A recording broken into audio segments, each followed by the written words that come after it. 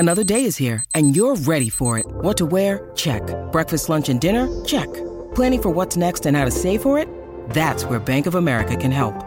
For your financial to-dos, Bank of America has experts ready to help get you closer to your goals. Get started at one of our local financial centers or 24/7 in our mobile banking app. Find a location near you at bankofamerica.com/talktous. What would you like the power to do? Mobile banking requires downloading the app and is only available for select devices. Message and data rates may apply. Bank of America N.A., member FDIC. Kudos to Exelon and ComEd for releasing these reports. I look forward to reading the third one next year. I presume that will be the final one. I think they're under a 3-year consent decree. Unfortunate that it came to this point, but as I said, probably the biggest single value here for anybody is just reading it to say, okay, that's how another really large company with complex risk management, audit, internal control, compliance needs, that's how they map this out and structure it. This episode of the award-winning Compliance Into the Weeds, Tom Fox and Matt Kelly take a deep dive into Commonwealth Edison's 2023 compliance report. We take a look at specific sections on supply chain risk management as well as exit interviews. I know you'll enjoy this episode. The award-winning Compliance Into the Weeds is a production of the Compliance Podcast Network. First, a quick message from our sponsor.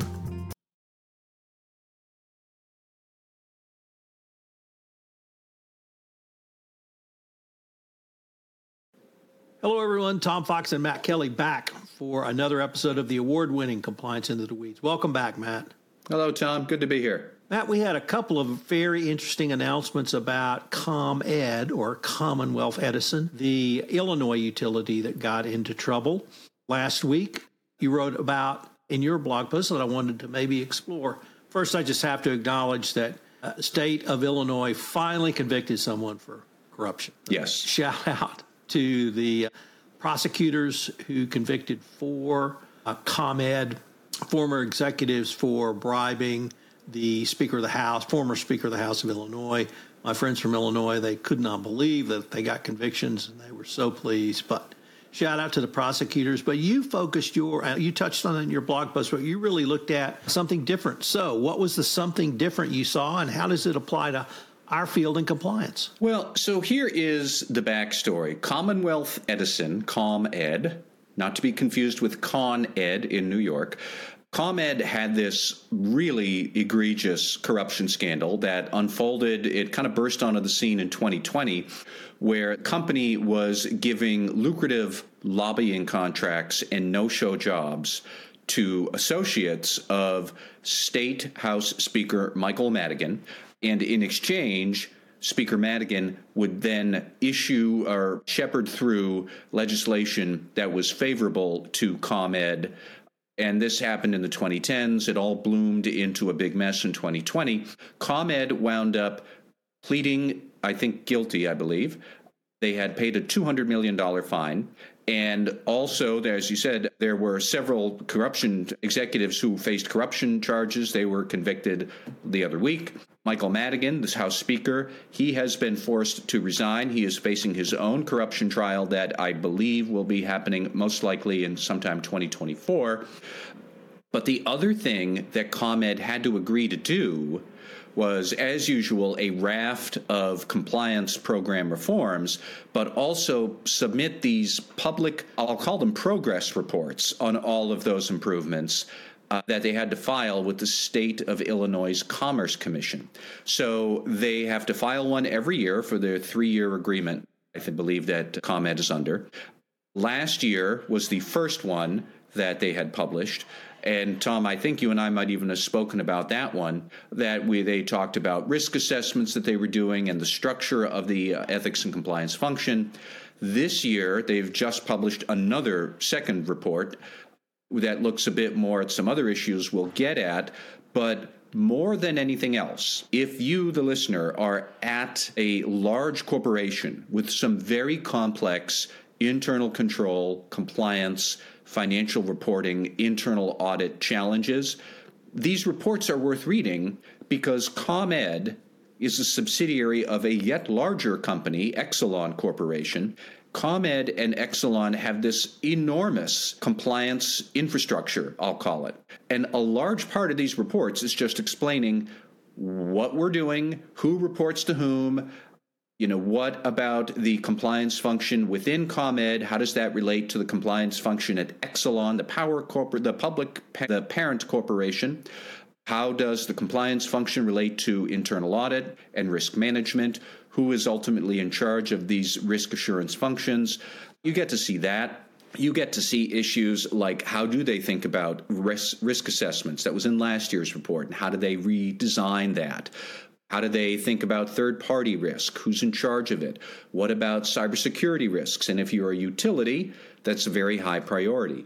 So just on professional curiosity alone, I would encourage all internal audit and corporate compliance executives to read these reports, and then we can talk about some of the nitty-gritty progress that ComEd is making. But even just as a general edification, excellent document to read and digest.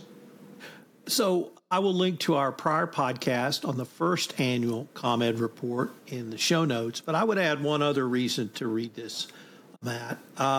If your company is involved in an enforcement action, or if your organization has a catastrophic failure around compliance and ethics, and I'm going to call ComEd's failure catastrophic because of the size of the fine penalty and the people very top who were involved, these reports provide not just simply a roadmap of how to change culture, but really a way to think through what may seem like insurmountable problem. Mm-hmm. 2007, my company had one of those problems, and I was part of the new management team that was brought in to put a new compliance program in place, because back then you remediated after you had resolved the case, not during your enforcement action. And we literally had to not rebuild, but build compliance brick by brick from the ground up. And that was something many people struggled with. How do we completely change not just our culture, but the way we do business from an internal controls perspective? So in reading through your blog post and starting to read through the report, I got the sense that these ComEd documents can really help a company think through what may seem like too big or too insurmountable a project. I recognize other organizations have done this. Volkswagen ABB come to mind. But here we have a document that lays out how one organization's done it. So I think if you find yourself in this situation, there's rare public documents you can go to, and it's certainly one here. But let's turn to some of the items you highlighted in your blog post, because they really provided insight in areas we may not get as much insight into. And the first was supply chain. What did you see so intriguing about the ComEd/Exelon report on supply chain? Yeah, so this was one of the new items in the second year report that ComEd spent a fair bit of time talking about how within the last 12 or 15 months or so, it has revamped its approach to supply chain oversight. So they've done a couple of specific things. First, they adopted a supplier code of conduct. That's new. Prior to the supplier code, all of Exelon and ComEd's suppliers had to attest that they would abide by Exelon's general code of conduct that its employees and other stakeholders might also have to follow. So now they have this new supply chain code. All suppliers receive the new code of conduct at the time of onboarding, and then they receive a refresher every 2 years after that. I am not clear on if they have to recertify their obedience to the supplier code every 2 years, although the Exelon did also refine its procurement function and the contract language it uses with suppliers to include this, that you must abide by the supplier code of conduct. But they had that. The other interesting thing that they did was they established a dedicated supply chain compliance team within the supply chain function. So this team's responsibilities, what do they do? They're looking at compliance with reliability standards for North American power utilities. That is known as NERC, N-E-R-C. And NERC is a paramount concern for power utilities. We're talking about reliability here. So obviously, you need to have really sharp business continuity processes and controls and assessments for your suppliers to make sure that their failures don't gum up your reliability of keeping the lights on.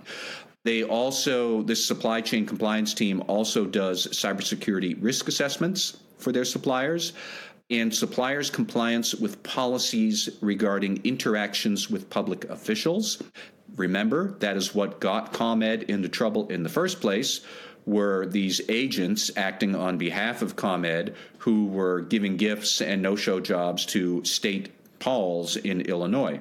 So the company did a big look at interactions with public officials, both for ComEd and Exelon, and also for all their suppliers.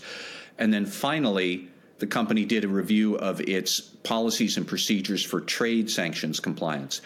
I have to admit that I don't know exactly how much trade sanctions risk ComEd and Exelon would have, because they are primarily domestic, as I understand it. But nonetheless, for a company as huge as Exelon, I'm sure they've got at least some.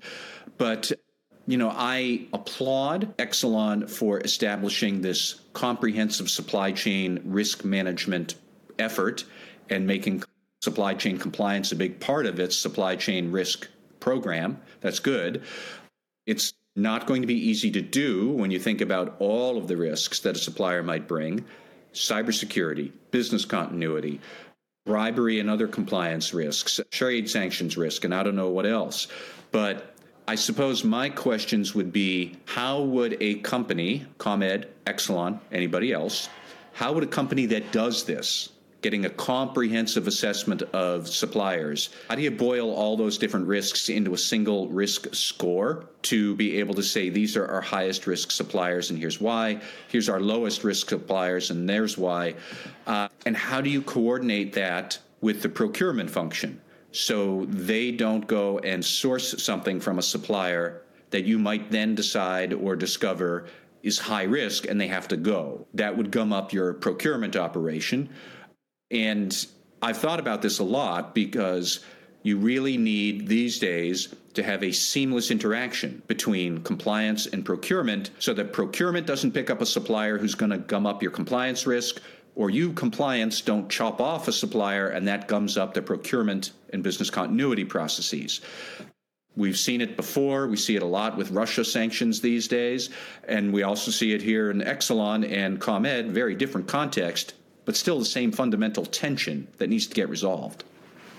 So I mentioned my exploration compliance back in 2007. And the thing that ties this even more to ComEd was our FCPA violation came in through the supply chain, not through a third-party agent. And so our monitor, we had a monitor, was extraordinarily focused on the supply chain part of our business. And back then, no one looked at supply chain. And we were doing things no one done in compliance. They may have done that in procurement. So always gratified when I can see that in modern compliance. But I guess one interesting thing here, Matt, I see is that it is compliance which is driving overall supply chain risk management and business efficiency, which is will inevitably lead to greater profitability if done correctly, and that with a variety of other areas in companies, when compliance has to look at things from a risk perspective, it leads to a company finally putting these pieces together. Supply chain or procurement is typically in a silo, but guess what? They're the biggest spend of a corporation. And there's always a possibility of fraud. I know we're going to hopefully talk about fraud in a later podcast, but having supply chain risk managed really opens the door to a lot of opportunity for innovation, business process of efficiency improvement, hopefully risk improvement, but also a way to go across silos that compliance has been instructed to do by the Department of Justice since at least the 2020 update to the evaluation of corporate compliance programs. So reading this report for the supply chain component, I think, is something that every compliance professional should do, because supply chain risk management is coming to compliance, and you need to be prepared for that for your organization. But there's one other part to this report that you also found equally interesting, as did I. So what was the second part, Matt? So the second one was very different, but also very relevant to a wide range of companies, that ComEd talked a lot about how it was integrating compliance concerns into numerous HR processes, which I think is a great idea and very applicable to all sorts of companies. Here's what they did. For example, Exelon's compliance function was working with HR to add several, I think the total was 5, several compliance-related questions to the company's annual employee engagement survey. They did say that the company had already asked a handful of compliance-related questions in its annual survey. Now I think it's something like 8 or 10. The survey went out. The compliance team then shared the results with business leaders and HR teams across all of Exelon and ComEd. They shared insights from what the data was. How many people, I don't know what the questions were, but for example, do you feel ethics is a high priority or not? How many said this? How many said that? But they also looked at information about supervisory groups across the enterprise that scored relatively low on ethics topics, and therefore they might need a visit from the compliance and HR teams to tell these supervisors, I presume they're middle managers, I'm not certain of that, but tell these supervisors, your team in particular is scoring rather low on these compliance questions we're asking, so let's get to the bottom of that. That's one thing that Exelon did. Another thing was that it modified its performance standards to, and I quote, to more explicitly link annual performance appraisals, which are a factor in employee compensation, to compliance and ethics considerations. So they're putting ethics and compliance criteria in their evaluation of employees and of managers, and then that leads to affecting your compensation. They didn't include a practical example of what they mean. I wish they did, but this is clearly, a good idea. You put ethics and compliance as performance review criteria, and then you can use that to guide incentive-based pay or something like that. I don't know if Exelon has actually executed on all this yet, or have they simply drawn this up and are putting it into practice now, or how much have they already put this into practice? Have they already been telling supervisors, you scored low in our feedback survey, do better now, or you're going to get less incentive pay next year? I'm not sure where they are on that maturity curve. And then lastly, they did 3 things. This is the third, that they adjusted their exit interview processes to capture any concerns about compliance and ethics issues that employees might only raise when they're already leaving. And then they developed some sort of escalation procedure that if a departing employee mentions an ethics and compliance concern and departs, that gets special treatment from Exelon and ComEd where they look more deeply into it. And again, I think that makes sense because a lot of people, once they are leaving, they feel like they can go out guns blazing. That happened to me early in my career. I worked at a company I did not like. I didn't think it was ethical. This was back in the 90s before we had a lot of this. But when I sat down with HR and they said, why are you leaving? I decided, I'll tell you why I'm leaving. I don't know if that ever made a difference to HR, but that sort of dynamic is what Exelon is now trying to capture and handle the right way compared to what it may have happened in the prior years. So let me pick up on each one of those because I found a lot in those areas and a lot in your blog post, Matt. The first one is on supervisors. And here's why I think that's so important. I started in my career working for yellers, screamers, and ragers. And so I thought that's what you did. And it took me a long time to evolve in my thinking of being a supervisor or a leader. Although to this day, my first reaction, even when watching Succession last night, is why doesn't somebody blow up and throw something? Not have a discussion. So my point is that supervisors who act in a certain way, whether it's a yeller, screamer, and rager, or they go up to the line and kick dirt over the line or cross that line of ethics, doing business ethically and in compliance. It's not simply themselves and the company they're putting at risk.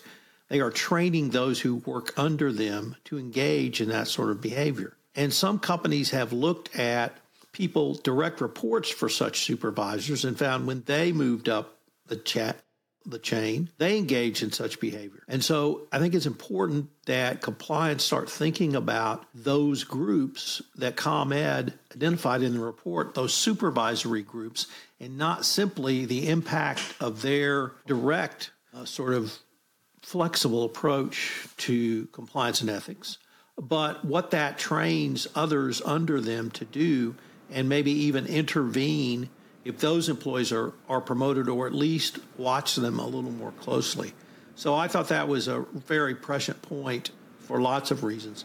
The performance review, I'm sure Kenneth Polite and probably Glenn Leon and a lot of others are applauding ComEd for that, but it's something that every compliance professional now has to have as a part of their compliance program based upon the 2023 Evaluation of Corporate Compliance Programs, or dare I say ECCP. Yeah. Exit interviews. For better or worse, the energy industry has lots of exit interviews because we lay off lots of people. And in addition to saying, be nice to the people who work for you because you'll work for them one day, exit interviews have been seen for a long time in the energy industry. And I have to credit the former head of Baker Hughes compliance function for really being the first to talk to me about incorporating exactly what ComEd is doing and we talked about into an exit interview. And he said, obviously, it can be a stressful time. It can be a painful time. People can be very emotional. Nevertheless, even when being laid off, you have the opportunity to ask that question. Now, I got the sense in reading your blog post, these were people who voluntarily were leaving the company, and they may be a little more open. But even when someone's being laid off, asking those questions in an exit interview can be very, very full. The part I saw, which I had not previously seen discussed, was those concerns were elevated, and those concerns were looked at a little more expeditiously than and perhaps other concerns that may have been raised or other information that gets to compliance. But I absolutely applaud utilizing the exit interview. It is a time when, if we can use your example, people may open up in ways they haven't before. And it can be a very powerful way to garner information you haven't received before, even if it turns out the information was perhaps not as useful as the reporter thought. So use that exit interview even if it's with a person who's being separated involuntarily, if done respectfully, can be a useful tool. And let me play lawyer for a little bit, because once you've got it in writing, then you have what they've said. And if they later say, oh, yeah, and by the way, we're like, well, we asked you this question. Why didn't you tell us this before? And we did it very respectfully. So not that I would ever suggest a company gin up a defense, but as a lawyer, I have to say that. So the exit interview can be a powerful tool, and kudos to ComEd for pointing that out, but also kudos for actioning the information they got in a way to investigate it a little more quickly than they might otherwise have. Any final thoughts on this report and the power it has for our community, Matt? Well, kudos to Exelon and ComEd for releasing these reports. I look forward to reading the third one next year. I presume that will be the final one. I think they're under a 3-year consent decree. Unfortunate that it came to this point, but as I said, probably the biggest single value here for anybody is just reading it to say, okay, that's how another really large company with complex risk management, audit, internal control, compliance needs, that's how they map this out and structure it. What could I beg, borrow, and steal? Aside from the specific improvements they're making, just looking at all of the ways that they have designed their program now, I would read the prior report, I'd read this year's report, and rest assured, folks, a year from now, I'll still be back to write about the third report, too. Great, great document, well worth your time. Well, I will just say I hope we can both be back to podcast about it as well. I look forward to seeing what next week brings, Matt. Thanks, Tom. This is Tom Fox again. I'm pleased to announce that Compliance Into the Weeds won a 2022 Communicators Award in 2 categories for the Best Co-Host and for Best Business Podcast. So thanks to all of our listeners who supported us for the Communicator Awards. I hope you will join Matt and I again next week, where we take another deep dive into the compliance weeds. Finally, if you've thought about starting your own podcast, please contact me. I'd love to help you either help you produce your podcast or put you on the Compliance Podcast Network. This is Tom Fox. The award-winning Compliance Into the Weeds is a production of the Compliance Podcast Network. This podcast is a part of the C-Suite Radio Network. For more top business podcasts, visit c-suiteradio.com.